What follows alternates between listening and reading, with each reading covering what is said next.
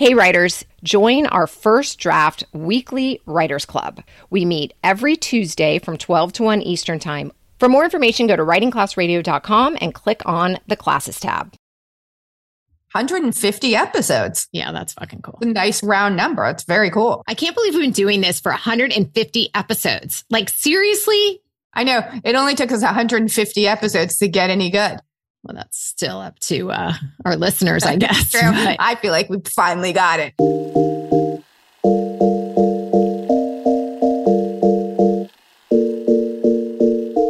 I'm Andrea Askowitz. I'm Allison Langer, and this is Writing Class Radio. You'll hear true personal stories and learn how to write your own stories.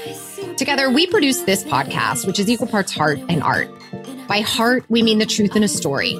By art, we mean the craft of writing. No matter what's going on in our lives, Writing Class is where we tell the truth. It's where we work out our shit. There's no place in the world like Writing Class, and we want to bring you in. Today on our show, we're talking about transitions. What's really interesting about the story you're about to hear is that we realized that it doesn't really have a solid it has a solid ending, but it's not like an A to B kind of ending. And it made us both think like, maybe we're all just transitioning all the time. So the story is really honest that way. Today on our show, we bring you a story by Ariane Malfay. Ariane is a Belgian journalism student with a passion for writing. You guys, she's all the way in Belgium. I love it. I love when you think like somebody in Belgium is like so far away. Like we live in the United States and think that the whole world revolves around us. I mean, we're so stupid. She is like 6 hours ahead of us. That's cool. But how did we get her? I think it was Terry Barr who recommended her, or that she send her story in to us. Right. And Terry Barr was the star of episode 146. So thank you, Terry Barr, for recommending Ariane to our show. Ariane writes mainly nonfiction and poetry, but loves to experiment with other genres as well. So now she's experimenting with essay. Damn. We'll be back with Ariane's story after the break. I'm Allison Langer, and every Tuesday from 12 to 1 Eastern Time, I host First Draft. It's a class, kinda, because you'll get a little bit of instruction, but mostly it's a group where you come together with other writers online, write to a prompt and share what you wrote. It's the only way to get better. Come join me. Check out all our classes at writingclassradio.com or go to patreon.com/writingclassradio to learn more. Have you ever thought, I'd love to have a podcast just like this one? Well, I can help. My name is Matt Kundle, and everyone at my company, the Sound Off Podcast Network, had a hand in making this show. Whether it was about the sound, the discoverability, or that you're just enjoying the show, we are all about the detail. If you think you have a podcast in you, reach out to me via email, matt@soundoff.network, or check out the website and become one of the great podcasts we work with at soundoff.network. We're back. I'm Allison Langer, and this is Writing Class Radio. Up next is Ariane Malfay reading her story, The Creation of Flesh.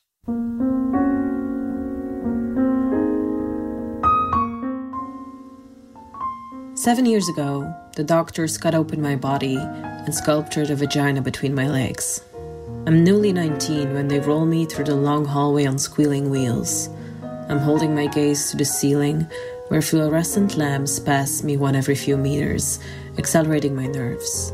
I lean onto the stiff white pillow behind me and eat the minutes away by staring at the clock. 9:15 a.m. I tell myself not to cry, but feel my eyes fill up with tears anyway.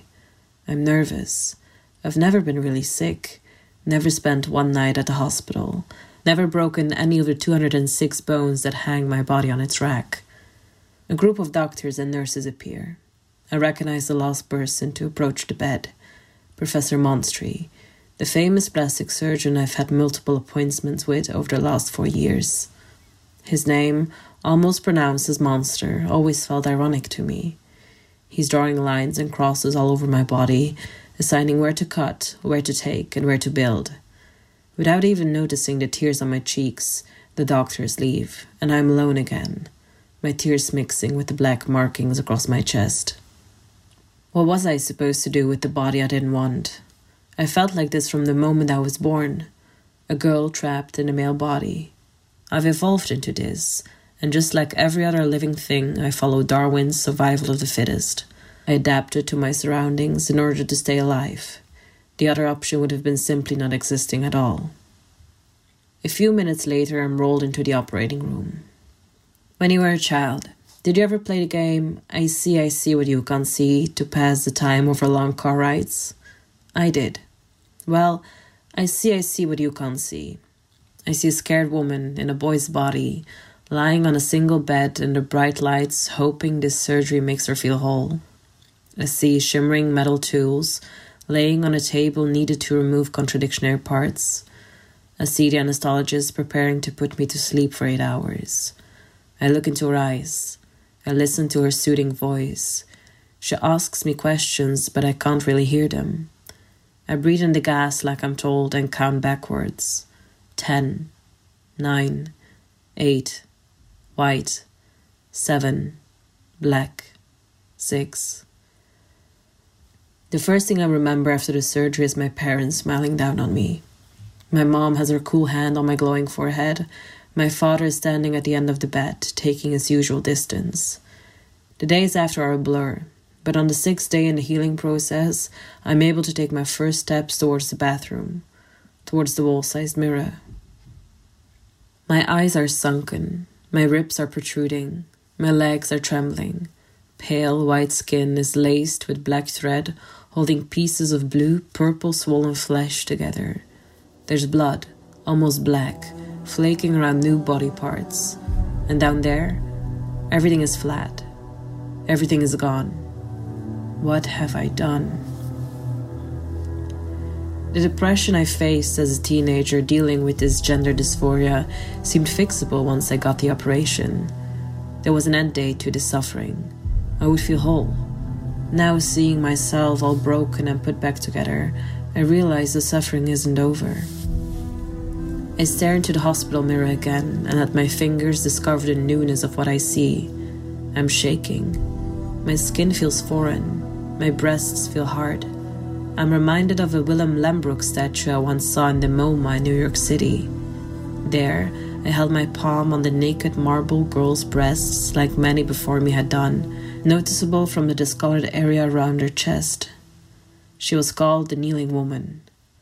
I fall to my knees too. The darkness that overcomes me post-surgery is darker than it had ever been before. People around me were puzzled. Isn't this what you wanted all along? They admired the creation, like puzzle pieces put together to create an image of a woman. But in every puzzle, if you look closely, you'll see the areas where the pieces meet. Black cracks, fragments of the real thing. I'm a woman put together with pieces stitched with a black thread, and although I look like a woman, I feel bitter to the core. I'm not the tabula rasa, the blank sheet I thought I'd become. No new girl reborn. I'm still me, my body, only modified, reshaped, and yes, perhaps improved. It's still my mind, confused by what it did to get here. And so, in the aftermath of my transformation, I questioned all I was and all I had become. Why did I do this if I will never truly realize how the female mind works? If I will never feel the softness of naturally occurring breasts or the pain of a menstrual cycle? If I will never feel life growing inside my belly? Even Professor Monstry, who praised me as one of his finest creations, dismissed my dilemma using words as petite and delicate, and then assured me of who I was and who I am. Look at you. You're so feminine. Your features don't show any sign of the other sex. How can someone so beautiful have these issues? Thank you, doctor, is all I owed him. Now I'm a 25-year-old human and a 7-year-old woman. Although on some days it feels like I'm living inside something that's not my own, I've slowly learned to accept this body. It started with being able to express myself in looks and clothing. Sexuality was also a big factor. Being able to experience sex as a female opened up a whole new world for me. I felt sexy, passionate, admired, and loved.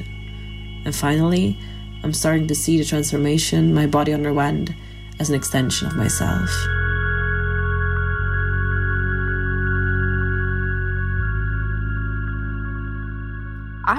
I'm blown away.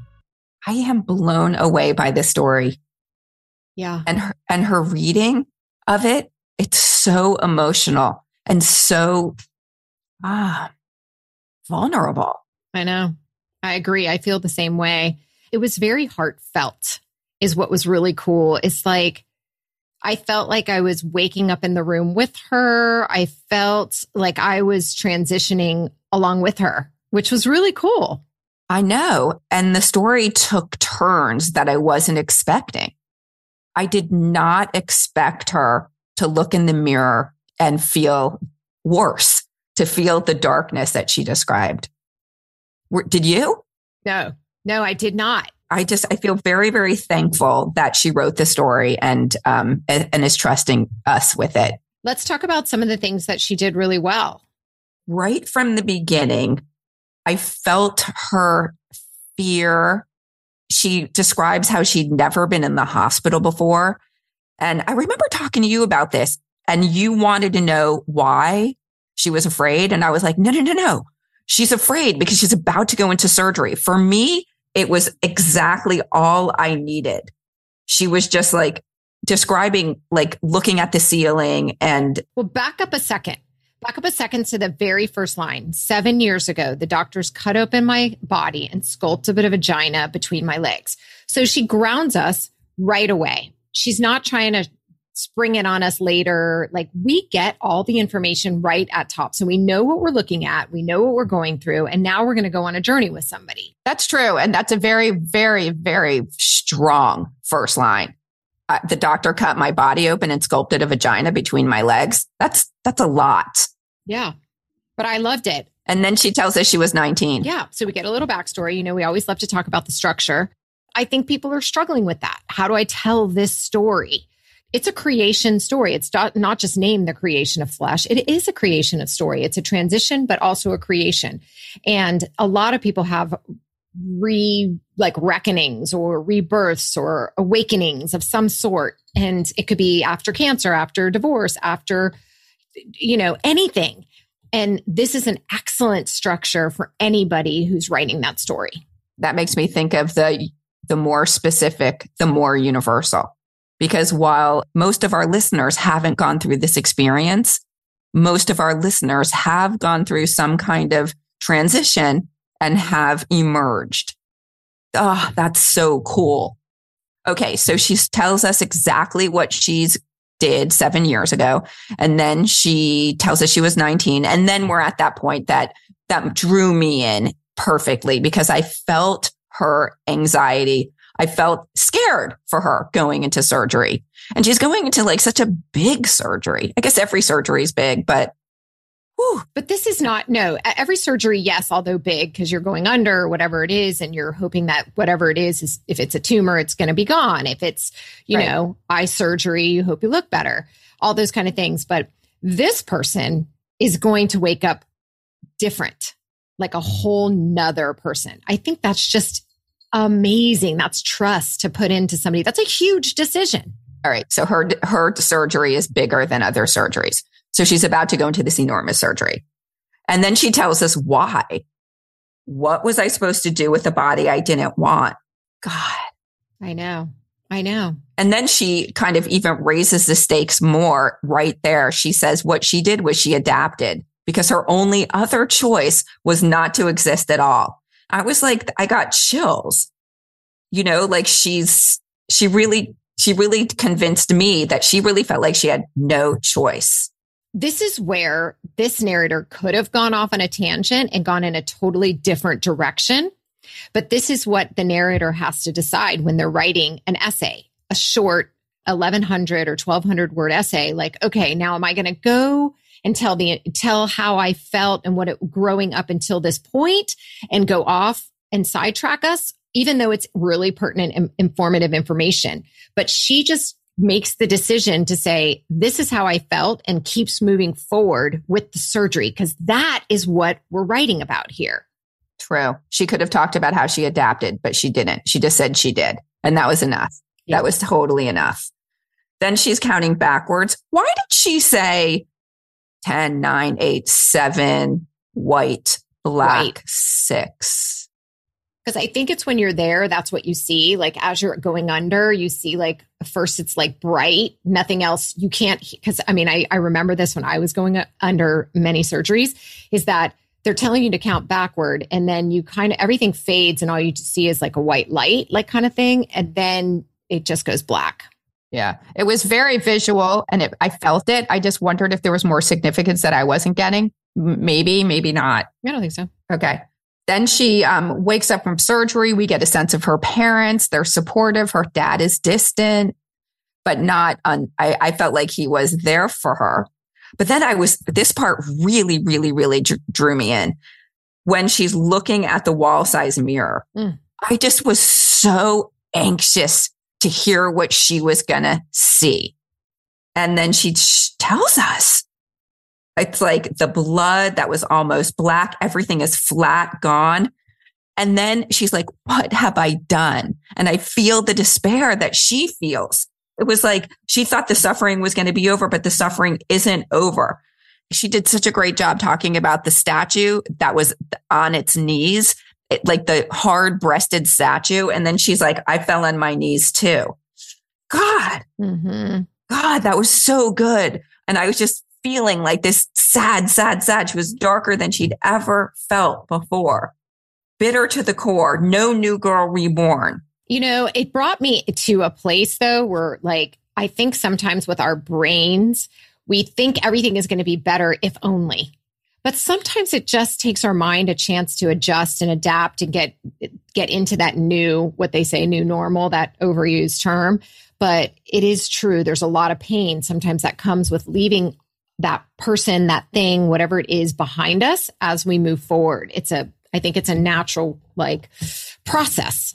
And we see this process with her in real time, which I thought was super cool. So there's another example of like, you might not have had this exact experience, but you may have had an experience where you like move to another town. You're like, oh, if only I was living where I really wanted to live, or if only I had a boyfriend, or if only, and then the reality is not what you thought. But in this case, it was so much bigger. It's so big. It was everything she's always wanted since she was a tiny kid. And now she's like, what? I'm not a new girl reborn. I'm still me. It's still my own mind. This is shit. You know? Yeah. And what about Monstry, the doctor? Very cool. Yeah. I really loved that because for him, it was a job and he was proud, like an artist. He did his job, everything, but there's no emotion in a doctor. Well, not all doctors, but especially here. This one. Yeah. It just, I don't know if he was emotional. We didn't get that. I'm getting that there was nothing emotional. And he's like, I gave you what you wanted. What's your problem? Yeah. Look at how feminine you look. I built you just so. Yeah. But isn't that true about all of us? Like here we are going out into the world with our exterior, but there's the unfortunate interior and the mind and everything and the heart. Mm-hmm. He built her a beautiful facade, but she still has to get used to it and learn how to be happy, like all of us. Yep. And then this line I loved. Now I'm a 25-year-old human and a 7-year-old woman. So she told us at the very beginning that this happened 7 years ago. And now she's been a woman for 7 years. She's a 7-year-old woman. That's so well said. Mm-hmm. And then I thought the ending was really interesting. Your favorite thing is to talk about how hard endings are. And this ending, again, like, I don't think it was what I would have expected. She's not like, oh, and now I'm cool with my woman's body. Instead, she's like, well, now this transitioning, I don't know if she calls herself trans. No, but that's so interesting. But because what she lands on is she's starting to see the transformation of her body as who she is. Yeah. Being in transition is her new normal. And who knows how long that's going to last? Maybe that's the rest of her life.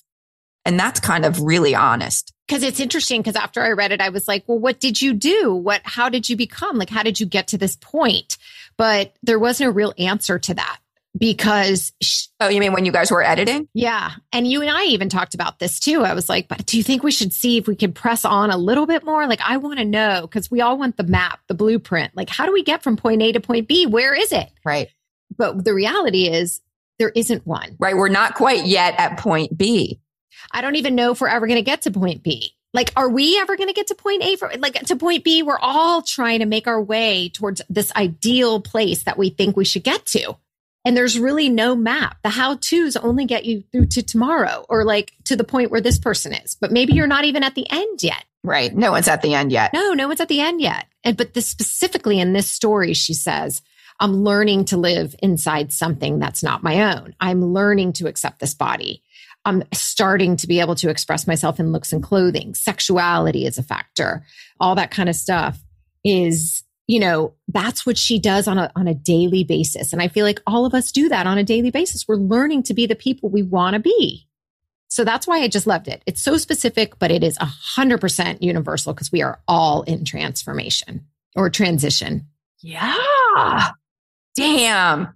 Do you feel like there's something that you're like always in transition with? Yeah, getting famous. Okay. Yeah. That wasn't hard. I thought of it immediately. Yeah. Like I'm always just on the verge. But no matter how much you get published, you still don't think you've come yet. Like you haven't arrived. Is it the book? And then you get another one published. You got one published, tons of essays. You're all over the place. Washington Post, New York Times, like you're in, go on. Huffington Post, like you're in every place you want to be. But you just want this last book, this book that you've been, farming out, trying to get published forever.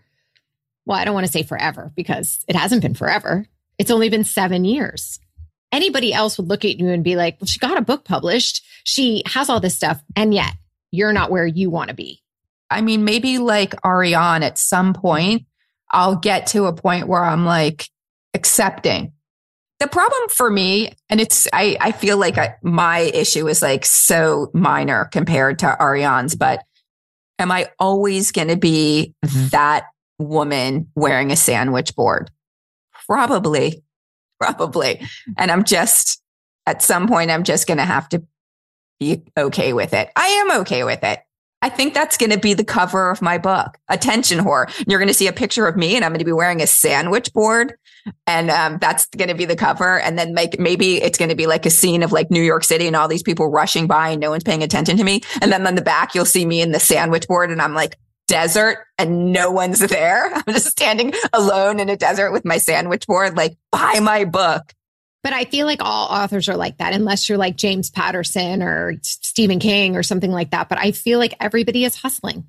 True. But not everyone has this feeling, I don't think, or maybe a lot of people do, of not quite having arrived. So what's yours? What's your like, where are you in transition? Money. Oh. It's the same shit. Like, I feel like I have enough to survive. Like I'm doing just fine. I can make money, like everything's going well. I'm doing exactly what I want to do, but it's just when I plan a trip, I have to count my pennies. When I buy something, do I really need this? Like, I want to just be able to be like, yeah, here. I want to be generous. I want to be able to throw it around. I want to feel like I've made it. So I'm going to ask you the same question. If you won the lottery, would you feel like you had enough? No, because then I want to get published. I want all my books. Like I want everything out there. And then I want that. No, in terms of money, like let's say that you stepped on a bag full of cash in the park and it was like $1 million. Would that be enough? Or would you be like, no, because now I want to buy this and this and this and this, No, that would be enough. I don't care about, I would buy a new car because I would like some Bluetooth in my car.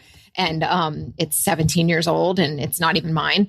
But you know what I'm saying? Like I wouldn't mind being able to just buy stuff and not worry about it. But before I had kids, I did feel very happy financially. It wasn't spending that much. I'm not that person. Well, then your example is different because you're saying you would feel like you've arrived. I'd find something new because that's who we are.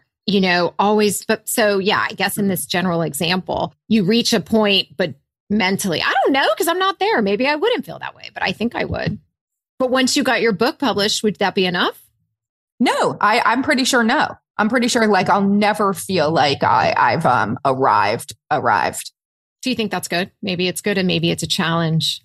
Maybe it's what keeps us moving forward and excited. Right. And enjoy the process. Exactly. Oh, that's what we've come to. And I think that's where Ariane is too, that she's like starting to see the transition. And I get the feeling happy with where she's moving in that general direction. She's become comfortable with the transition. Yeah.